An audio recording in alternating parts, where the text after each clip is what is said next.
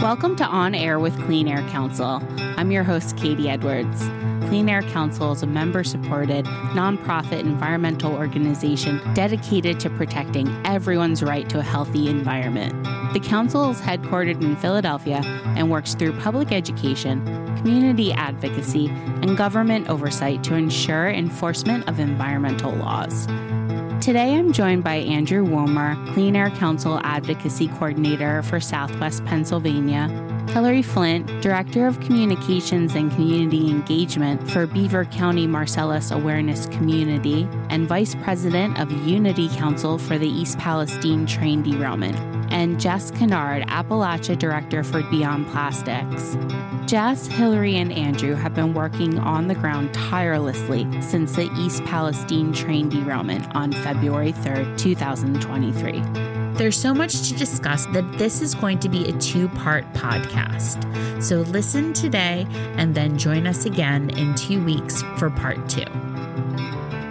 Well, first of all, thank you all so much for being here. We're going to be diving into the East Palestine train derailment. So to start with, can you all take us back to the day of February 3rd when the train initially crashed? What happened? What did you hear? What did you smell? What did you see? It was a normal Friday night for me and my family. We were all in separate rooms, enjoying a quiet Friday evening. Luckily, the curtains were closed. There was a train that was on fire that passed through my backyard that night. As I was sitting at home, I started to hear a few sirens go up and down the road, which isn't completely unusual. But then after 10 minutes, 20 minutes of sirens, I started to get concerned, and I found my husband downstairs. He was watching the news, and he had said that a train derailed and there was a big fire. And at that point, that's what we knew. And we listened to the news and listened to the sirens go up and down, and we were at that point told to shelter in place. And that's how it went. And then I will speak from my side of the border. I live in Enid Valley, Pennsylvania, which is one of the towns that borders East Palestine. I'm just under 4 miles away. Honestly, the night that the train derailed, I heard a lot of sirens, just like Jess said. You know, you hear it and you're like, oh, that's strange. And it keeps going and keeps going. And I couldn't find anything on the news. So I looked on Facebook, and that's when I found out about the derailment. But at that time, I didn't personally see or smell anything. I just heard sirens. So I didn't really know that my town would be affected just yet. So when did the first responders show up? What did they do? And what was the information given to the public at that time? I'm not sure exactly what time the first responders showed up. My husband was on the fire department, so we actually started listening to the chatter from the people that were in charge of responding. I can't say exactly what time that was. It was maybe like 9:30 or 10 o'clock at night. But we really didn't know anything. There wasn't a whole lot of communication. And I know that there were people that started to be evacuated that were closest to the derailment site. I personally do not know anybody that was evacuated right away. But as I understand, the police officers were going door to door evacuating residents. But as far as any other communication, I did not have any idea that there were even chemicals on the train. I just knew it was a big fire. It's not unusual to have train derailments. Even in this area, we've had train derailments, but not of this magnitude. It was really surprising to me when the fire was still burning the next day, let alone a few days later. So on the Pennsylvania side of things, we didn't have anyone going door to door outside of a couple households that were right on the Ohio border. So again, you know, much like Jess, I didn't know there was chemicals on the train at that point, and we didn't really have any contact with any local emergency services. When did you start to know about the chemicals on the train and that this isn't just another derailment? This was one that could be really harmful to health. I would say the first that I started to realize this was not your regular run-of-the-mill derailment was Monday morning when we heard about the imminent explosion of one of the vinyl chloride cars. Little did we know it would actually be a vent and release of 5 vinyl chloride cars, almost 116,000 gallons, that would be purposefully spilled into a ditch and lit on fire, is how they chose to manage that situation. And that Monday, February 6th, was a game changer, I think, for the community. Was that when you were ordered to evacuate? I was never ordered to evacuate. I am just over 2 miles from the derailment site, and I firmly believe that the decision to have my community, even those outside of the 1 mile radius, the decision to have us shelter in place did expose my family, my friends, my community to thousands of chemical compounds that we still don't fully understand. And I do think that has led to our ongoing acute illnesses and potentially chronic illnesses because of that decision. Yeah, and I will say when it comes to Beaver County, again, we weren't notified that there was chemicals on the train. It was the news and social media that kind of broke that to the community. And it was scary for, I would say, over the weekend into Monday, because there was a lot of false information. There were a lot of rumors, and that all stems from the fact that the train manifest wasn't released to the community.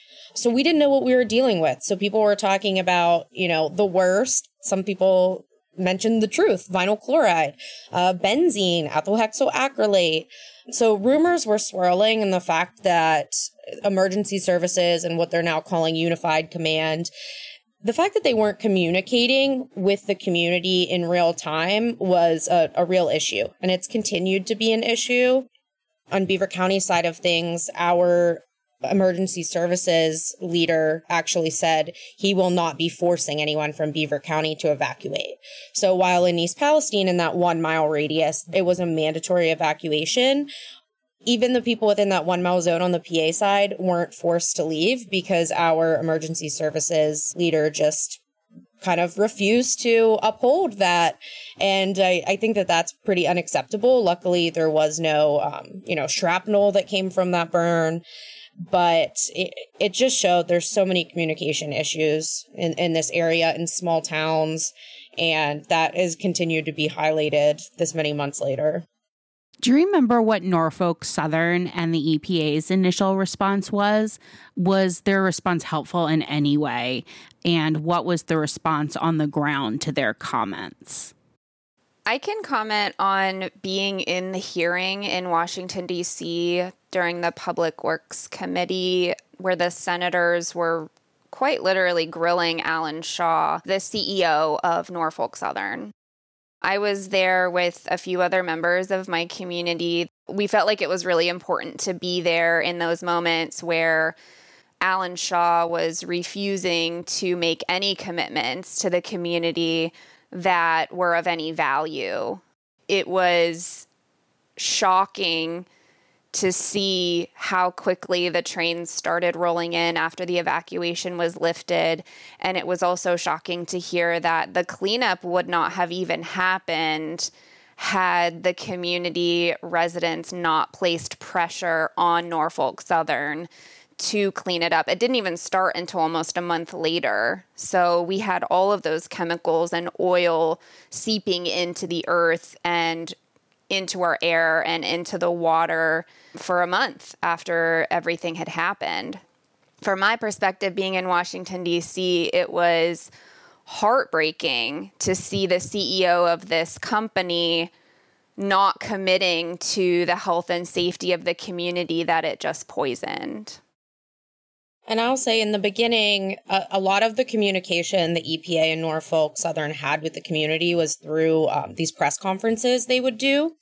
I'll never forget, in one of them, they were sharing this hotline that, call this number if you have questions or if you need help. And the number they shared didn't even work. And I don't think they corrected it for probably another hour or two. So it's like they couldn't even properly give us a way to communicate with them. And when, that number was updated and it did work, people in Pennsylvania were calling and saying, are we going to be affected? What's on the train? After the burn, we were saying, hey, we have this smell in our home. They would ask for your address and they would put it into some sort of database. And if you were not within that 1 mile zone, they were done talking to you because there was no possible way in their mind that you could be affected. As if, a chemical gets to a 1 mile radius and says, oh, sorry, guys, we have to stop here. We're at the 1 mile. And I'll piggyback on that, Hillary. I can certainly agree that their hotline system was not very helpful. I called several times in the beginning about air quality testing, water testing, and you would get put on this wait list, and then they would call you back in a couple weeks. And if you missed the call, forget it.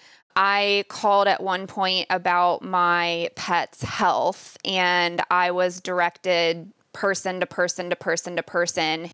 Finally, I was able to get through to someone from a veterinary clinic, and they were like, I don't know why they told you to contact me. I'm not even sure what chemicals your pet was exposed to. These symptoms could be because of anything. So it was this huge gaslighting that, in March, the Unified Command put out a statement talking about the ACE survey, which was the health survey that was completed very early on in my community and surrounding. I think anybody could have participated in that felt they were impacted. And the ACE survey results were very consistent with what an exposure to these chemicals would be. And so the EPA, the Unified Command, put out this statement on March 31st saying, yes, it's consistent. People with comorbid health conditions might experience more ailments, and yet we're calling these hotlines, reporting our symptoms, and being told that it's not from the chemicals. We were being told that our exposures matched up, but it wasn't from the derailment. That just sounds so frustrating. I'd like to back up just for a minute and give our listeners a better picture about what chemicals were leaked. What is vinyl chloride? What are some of these chemicals that you're mentioning, and what are some of their health impacts? So vinyl chloride is primarily used to make PVC plastics. These are your number 3 plastics. They cannot be recycled safely. This type of plastic is really what contributes to the massive global plastic waste problem that we have. So it's really important to recognize the connection between what happened in East Palestine, Ohio, and the surrounding areas to the plastics problem that we have in this country and globally. Vinyl chloride has been a known carcinogen for 49 years. And for 49 years, we've had an opportunity to decrease use of this product. And yet, even though 116,000 gallons was all that was spilled, there was actually 700,000 gallons of vinyl chloride on the train. And I think it is egregious that we put that much of the chemical on trains and we pass it through town after town after town after town, and nobody knows that it's coming through their community. And it's essentially a bomb train. And our train was knowingly on fire 4 towns before it got to East Palestine. So when you put this chemical on a train and then it's set on fire and nobody does anything for miles and miles, that's a problem waiting to happen anywhere that there's a train track. Yeah, and, vinyl chloride is kind of the chemical that's been in the news the most, which, of course, is just explained why. But the train also had butyl acrylate, isobutylene, ethylene glycol, ethyl hexyl acrylate. And something that's not talked about is when these chemicals caught fire, it created new chemicals. just because it wasn't on the train doesn't mean that it wasn't a byproduct of the derailment. And, one of the chemicals that comes to mind is formaldehyde. They found formaldehyde in an East Palestine resident's yard, and they actually put out a statement saying, oh, it's not from the derailment. The train wasn't carrying formaldehyde. And then it took, residents pressuring them to put out another statement admitting the truth, which is formaldehyde can be a byproduct of these chemicals being burned together. And then, of course, with all these chemicals burning together, that also creates dioxin and furans and all of these really, really dangerous exposures. And we're getting all of them at once. In many cases, we're guinea pigs right now. When it comes to health studies, there aren't any studies on how all of these chemicals could affect a single human. And the answers that we need aren't out there, but we'll continue to at least fight for some kind of answer and some kind of hope. I actually have the formaldehyde report here. I'm going to read a couple sentences from it. It says, number 3, is formaldehyde a contaminant of concern from the derailment? It says, last week, an East Palestine resident reported to EPA that they had a skin reaction from handling soil in their backyard after digging a swimming pool. EPA tested the soil and did not detect high hazard chemicals. The device used for testing did indicate that low levels of formaldehyde might have been present, but the results were inconclusive. Formaldehyde was not released during the train derailment. And it talks about how formaldehyde breaks down quickly. But this is a problem because this person whose home was tested was told that this is a byproduct of the burn. And yet here we are in a newsletter saying it's really not that big of a deal. When you have this repeated and ongoing exposure to all of these different chemicals, and then you also have your senators, Senator Vance and Senator Brown from Ohio, I know for sure, that have been urging for a public health emergency declaration so that we can get the resources that we need to test our bodies, to test our homes. And it just seems like it falls on deaf ears when it comes to the EPA. So we're talking about all these exposures. Did people have symptoms that they were talking about? Were animals impacted? We know the environment was impacted, but how were all of these symptoms coming together? One thing to note is people are still experiencing symptoms. In many cases, symptoms are getting worse. In the very beginning, a lot of the symptoms were very similar from person to person. We had a lot of, maybe they had a tickle in their throat, sinus issues, migraines, dizziness, rashes, upset stomach. Some people had what looked like chemical burns on their body. And as time went on, those things continued to get more and more serious. We started seeing a lot of nosebleeds. Even people that come to town just for a day or two leave and they have consistent nosebleeds. There was a member of Senator J.D. Vance's office who said just from being in the creek one time, he had continued nosebleeds for months. This is something that when media comes, it happens to them. It's happening to independent testers. It doesn't take very long to get symptoms. You just have to be here for a couple hours or a day. We also started to see seizures in people that never had seizures before.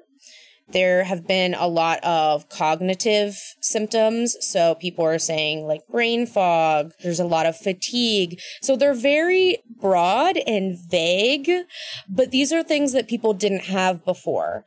And it's the people that do have pre-existing conditions that seem to get sicker quicker. That's how I put it.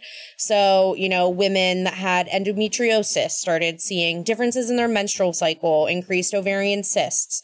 Children started having really bad rashes and nosebleeds. Unfortunately, some kids were bleeding from orifices other than their nose. There have been a couple of very extreme cases.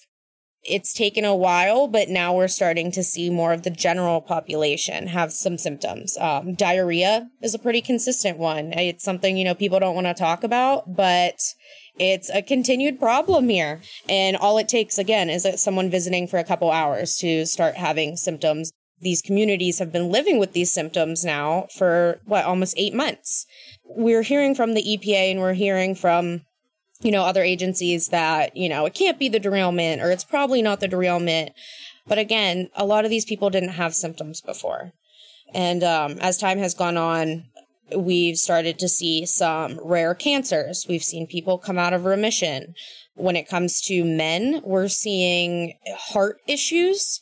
Men in their 40s that are having what seems like a heart attack, but isn't. They can't figure out what it is. Decreased heart function. There is a young man wearing a life vest full time because he now has, I think, 15% function in one of his valves. And these are problems that just didn't exist here before. So people's lives have changed in 8 months. And it's different from person to person. There's some things that are the same throughout everyone. And I fear that as time goes on, we're going to see more and more people have serious long-term health issues like cancer, diabetes, heart issues. When I went to East Palestine the week of February 20th to engage in relief efforts and talk to residents, I had 3 volunteers with me to help distribute water and conduct interviews and things like that. You know, we developed short-term acute symptoms while we were there to different degrees of severity. So our one volunteer walked into a dollar store to pick up some supplies and caught a whiff of what they said smelled like plastic and almost passed out and, you know, essentially left a day or two early. Our other volunteer developed skin irritation on their legs. They think because their pants got wet with water from the river, and they think that like that consistent exposure on their legs is what caused it. I know me personally, I took the lead on speaking to folks inside of their homes when we were taking notes and conducting interviews.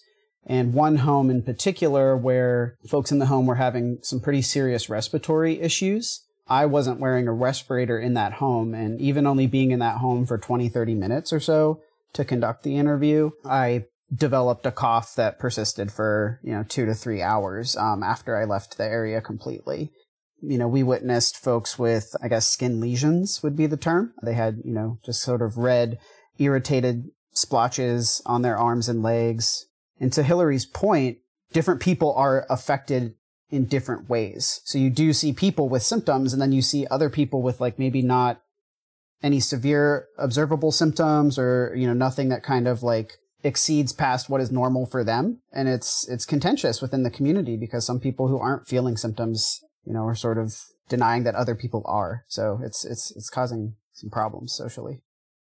We understand as a community that there are people that have experienced illnesses and that there are people from the community and surrounding areas that have not.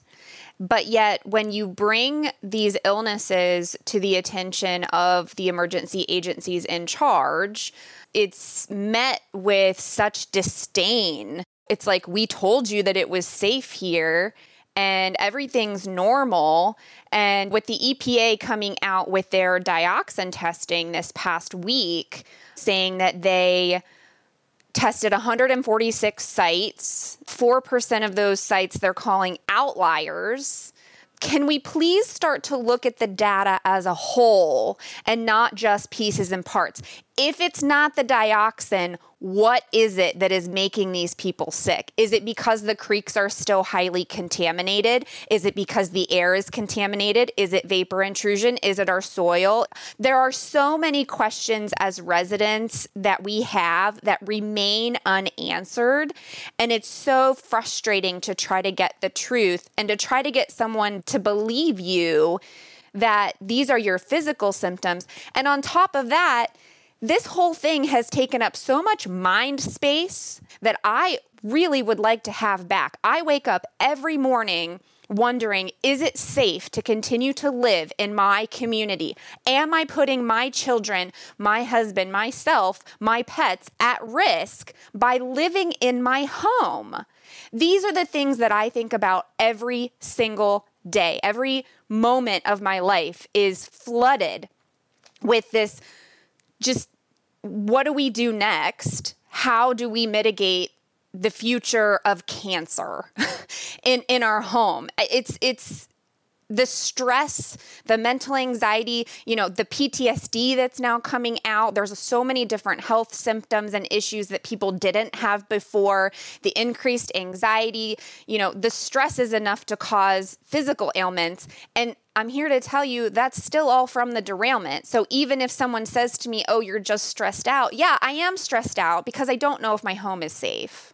On that note, Jess talks about, I don't want to say guilt, but there is some guilt about it where you think like, am I putting myself at risk? Am I putting my family at risk? Something people keep, commenting on my social media. Oh, well, then just get out. But the problem is if we have the EPA and other organizations that are saying everything is okay, we actually can't get out. We're not going to get the testing that we need to prove that there's things going on in our home. We're not going to get the medical evaluations we need. Our homeowner's insurance isn't going to replace our items that smell like sweet bleach. It's just a constant battle to be believed, to be treated, to even be considered. And that is a huge, huge mental anguish that we're all going through every single day. There's another young woman who, her and I both had kidney cancer as young adults. And when this all happened, we had said to each other, like, I hope this isn't the thing that brings us out of remission. And we had that conversation early on. And then we found out that she came out of remission. She had messaged me and said, that thing that we've been worrying about from the very start, it came true. And she's out of remission. And then just a couple months later, I go for my yearly scans and they find lesions on my lung and they find cysts in my ovary that have to be looked at further. So you have all these fears about, oh, this could happen, this could happen, this could happen. And then these things are actually happening. And now the guilt is, oh my goodness, I didn't get myself out of here quick enough. I should have just ran. I should have left everything. And so not only are you battling your health issues, you're battling kind of your own guilt, your own anger against yourself and the government, frankly, your anger against the EPA and your anger that the people that are supposed to help you haven't, and you just don't understand why. Thank you to Jess, Hillary, and Andrew for joining us today. Tune back in 2 weeks for the second part of this important conversation and learn more about the response to the train derailment. Thank you to our listeners for tuning into On Air with Clean Air Council. Support our work by becoming a member. You can do so by donating online at cleanair.org/donate. You can also follow us on social media at Clean Air Council on Facebook, Instagram, Twitter, and TikTok.